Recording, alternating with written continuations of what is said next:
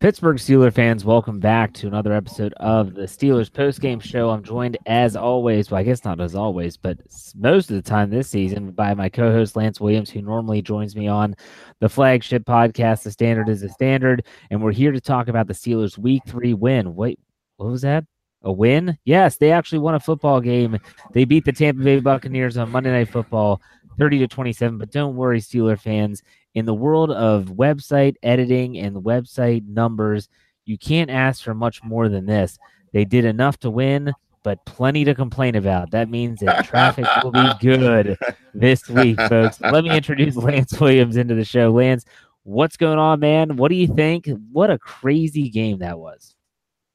Yeah, I think you described it right. They got to win, but there's enough to complain about. There's so much meat on the bone.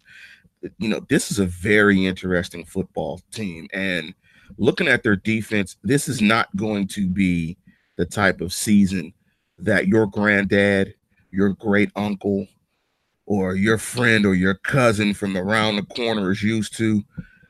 This isn't Steeler football. This is a ton of passing and bad defense. And you better get your heart medication because you're going to have palpitations this season because man, great win, but this team is flawed in several areas on the defensive side of football. And there's some warts on the offensive side of football as well. Well, I'll tell you this, the Steeler offense, and this is not where I want to start. Okay, I'll get to that in a second. This is a Steeler offense that put up 30 points in the first half, did not score again. I don't think it should be noted that they played without the entire right side of their offensive line. B.J. Finney was at right guard, and then Matt Filer played at right tackle, and they were getting abused a lot. There were times I thought Roethlisberger was going to be killed when he dropped back to pass. Yet, nonetheless, they do just enough to win. I want to start here, and it's horrible that I'm starting here, but I'm going to do it anyways. I don't care. Chris Boswell, man, what the you know what I'm about to say. What is going on with this guy? He goes from a Pro Bowler last year who missed, I think, 3 kicks the entire season, and he's already missed 2 extra points, I believe, and 3 field goals. And we're only in through 3 weeks of the regular season. Now, in the post-game press conference, Mike Tomlin was asked about Boswell, and he's our kicker. He's a good kicker. He's just got to start putting it through the uprights. Look, Lance, I know that you're a golfer. I'm a golfer. This guy looks like a person that gets on the tee, has the driver in his hand, and has no effing clue where the ball is going to go when he makes contact with it. And it's the same thing with him. You can see it's a mental thing, but it's also, I don't know if it's a physical thing. That field looked like garbage because they had some heavy rains earlier in the day. From what I heard, heard, whatever. I wasn't there, obviously. They're leaving points on the field with these missed field goals. He misses an extra point and he misses a field goal. That's 4 points, and that's the difference between a field goal and a touchdown at the end of the game. Totally different scenario. Anything you want to say about that? Well, the facts are this: if they cut him, they are it's going to cost him $4.8 million in dead money. Yeah. So they can't cut him. He's their guy. And if Tomlin definitely said that in the press conference, that's the attitude that you have to take because he's your guy. You can't get rid of him because you just signed him. You're not going to take the dead money charge on your cap, and you still got to find another guy. He just has to get right. So you have to trust that he's your guy. You have to trust that he's the guy that kicked for you last year. He's the guy that you found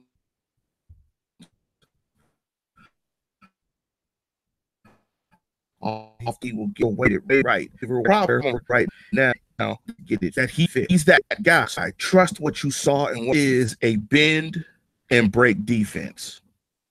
Because it's a bend and break defense, they need every single point that they can get. They can't leave any points on the field. So you can't miss field goals. You can't miss extra points. They've got to make everything. But Boswell has got to get it right. He's got to get it corrected because they can't move on from him because of the contract. So I'm sure he will correct it. He can't be any worse than he is now. But right now, it is a problem. It's a very big problem, and I don't think it's as big as some people believe. But To me, it is. Now, I don't want to be all negative Nancy here. I want to talk about the positives first because there were some noteworthy performances in this game. A couple of note, obviously, Ben Roethlisberger finishes the game with 30 for 38, 353 yards. It's the first time in his career he's ever thrown for 300 yards in each of his 3 games to start the season. He had 3 touchdowns, 1 interception, was sacked 3 times for a 120.7 rating. Thought it was pretty solid outing by Roethlisberger, all told. The interception was bad, but it was also a great defensive play. James Conner's stats are very mundane, but man, they got the yards they needed when they needed them in the fourth quarter. Final drive, you need just a first down. He gets them more than that, 15 carries for 61 yards, but it was about when they got those rushes. I'll tell you what, I'm a jersey guy. I only have Ben Roethlisberger jerseys, but I always love talking to people about what jersey to get. If I'm looking for a jersey right now, a Pittsburgh Steelers jersey, I'm looking at a number 19. Juju Smith-Schuster is turning into an absolute monster, and I know that a lot of that is attributed to Antonio Brown's success and the fact that he's drawing double coverage every time. But Juju Smith-Schuster finishes the game with 9 receptions on 11 targets, 116 yards receiving, 43-yard long, 12.9 average. That was a tremendous game from him. Vance McDonald, with the stiff arm of the century, folks. Oh, he yes. didn't just knock Chris Conti on his rear end. He knocked him out of the game with a, I'm using air quotes if you're listening on podcast, with a knee injury. I guess the knee of Chris Conti is located near his soul, which was sent about 6 feet under the ground. So Vance McDonald, after that 75-yard catch and run touchdown, he finished with 4 receptions, 112 yards on 5 targets. Thought he had a great game.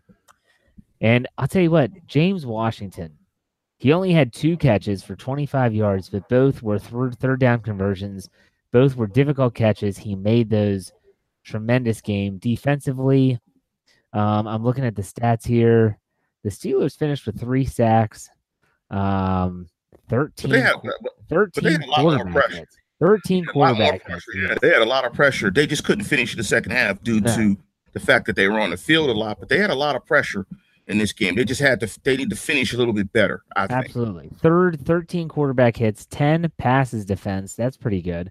Better than last week, at least. And they did score a touchdown with Bud Dupree's pick 6.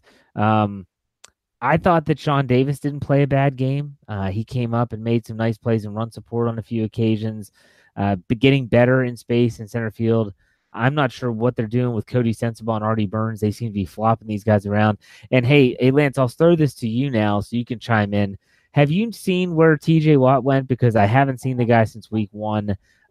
Been very disappointed in his production as of late. I mean, he's getting flexed out a lot. I mean, he's getting flexed out in coverage. He's having to do some different things more than just rush the passer. I wouldn't worry about him. His motor is still high. I think he's an athletic player. I think he will have his ups and his downs. He's a young player, but I wouldn't worry about him. I mean, I think what we should be happy about as Steeler fans is Bud Dupree showed up. He took the D off his name, put a B on his name, and made it Bud Dupree. I think the defense played really solid football.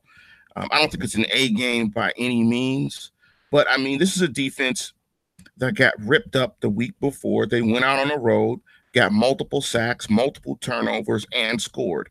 There's not much more you can ask for your defense to give you, and got a critical stop in the fourth quarter. And that's why football is a beautiful game, because both sides of the ball have to support each other. In the second half, it was critical on the offense to keep the football and to give that defense some rest and possibly score some more points to really put this game out of hand. I think we've been a lost Lance there for a little bit. Bad connection. So, anyways, if you're on YouTube right now, if you're watching with us live, much better. Now we're back and forth. Hold on, let me take care of this quickly. We'll make sure we get Lance good.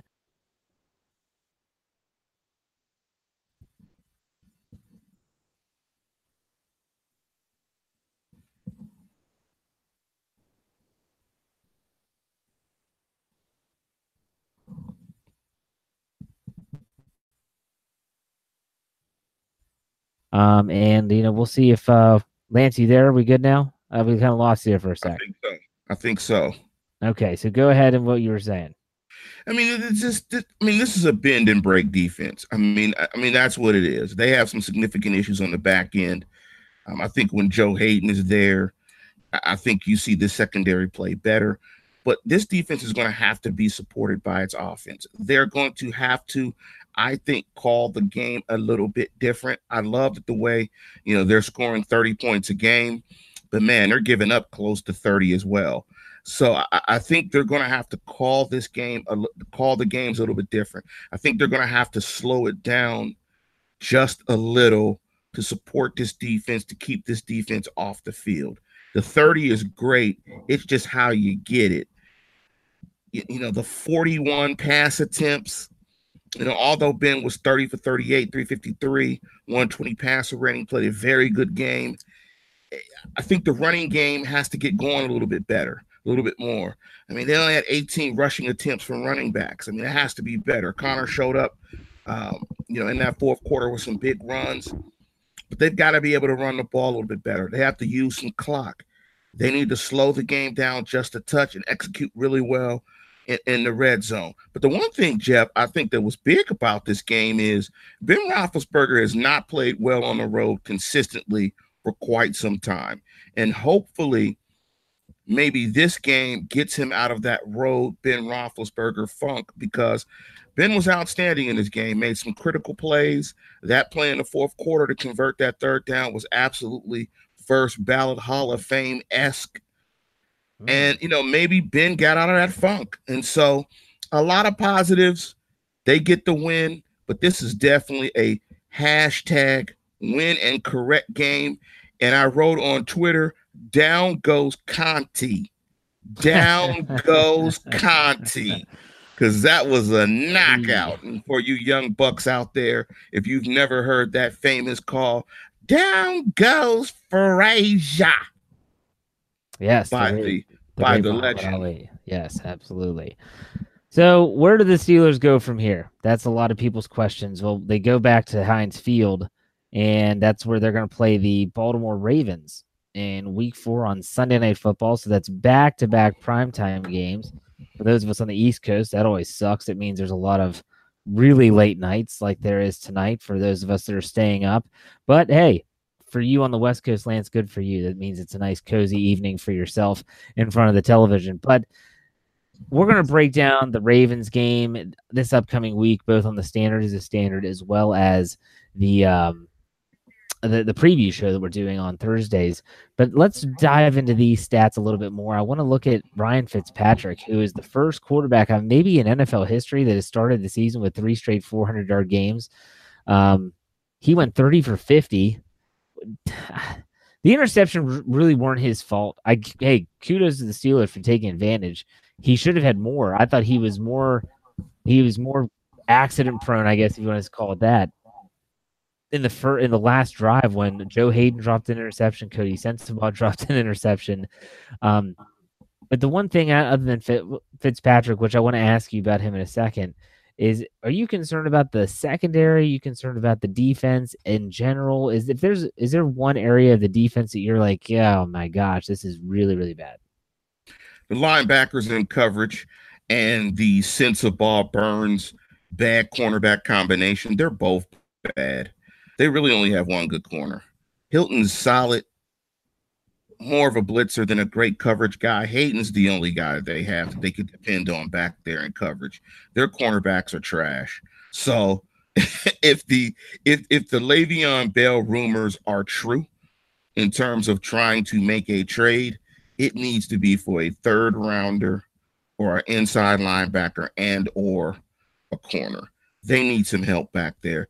Sensabaugh and Burns are not playing with confidence. And you can really tell that Artie Burns is not playing with confidence. He looks like a player that's afraid to make mistakes. But in looking at the live chat, I think the guys that are chiming in are absolutely correct. The Steelers got to clean up the penalties. That has to get cleaned up looking forward. They're not going to win football games with the amount of penalties that they're having because they're just not good enough on the defensive end. They are playing with a very, very, very small margin for victory because that defense is just not good enough at the moment. Yeah, speaking of penalties, the Steelers finished with 13 penalties for 155 yards. Those are only accepted penalties, listeners. It could have been worse than that. The Tampa Bay Bucks finished with 9 for 80 yards. I know there were at least 4 combined roughing the passer calls. I don't know if it's just Tony Correni and his team, but 22 accepted penalties in a game. It just kills the momentum of the game. And again, if a penalty is egregious and should be called, I'm all for it, regardless. But at the same time, that Pat roughing the passer call on Roethlisberger, where I think it was JPP just brushed the backside of his helmet. I mean, that's absurd. And that's absurd. It slows the game down and it makes everyone question every single call. It's just horrible. Look at the possession time was pretty even, although I'd love to see that by quarter because I don't have that statistic in front of me. Because I think Ben Roethlisberger after the game said that he felt that they only had the ball 3 times in the second half. I don't think that's true. Correct. Is it only three times? It was 4 drives because they got the ball. The first time they got the ball was with 7 minutes left on the clock in the third quarter. So they had it 4 times. So the last drive was the end of the game. So they got it at 7:07. And then the next drive, I think, was in the fourth quarter with 11 minutes left on the clock, then at 5:43. So they only had it 3 times, really. And when they got it that last time on that fourth drive, that's when they. Yeah, and you're breaking up again a little bit, Lance. That's 16 against 20. So they ran fucking math. That's 30 snaps in the second half, plus 12, 28 plays. So, yeah, they didn't have the ball. Yeah. They on the second half. So it was weird. The flow of the game was really changed because let me just give you this stat, Jeff, as we're both looking at the game book. When you look at Tampa Bay and their drives in the second half, they had a 14-play drive, 12-play drive, 9-play drive, back to back to back. So, you're looking at, what is that, 36 snaps? Yeah. So they basically had the ball the majority of the second half. And then, of course, they got a field goal and 2 touchdowns on those drives. Well, I think that was ultimately their demise because they are such a high-powered, high-flight offense that when the Steelers were actually forcing them to drive, they were just taking up so much time. And I think they just ran out of time. If the game were 5 minutes longer, I think they would have scored again. It's just the Steelers' defense was gassed. They had nothing on the pass rush, and they weren't even getting to Fitzpatrick. They were vulnerable on the back end. But just look at these numbers here. The one number stands out to me in the team statistic category, Lance. Third down efficiency, the Pittsburgh Steelers were 3 for 11. You hit that. I was looking at that. 3 for 11. That's really, really bad. Didn't run a fourth down play. Red zone, 1 for 1 for the Steelers. And the defense, hey, your boys held them to 2 for 5 on the red zone. Yeah, it's about time. I mean, and I'm glad you hit that factoid with the third down efficiency, because if you look in the Kansas City game, and that's pretty incredible, because if you look in the Kansas City game, if I'm not mistaken, they were 3 of 11 in the Kansas City game.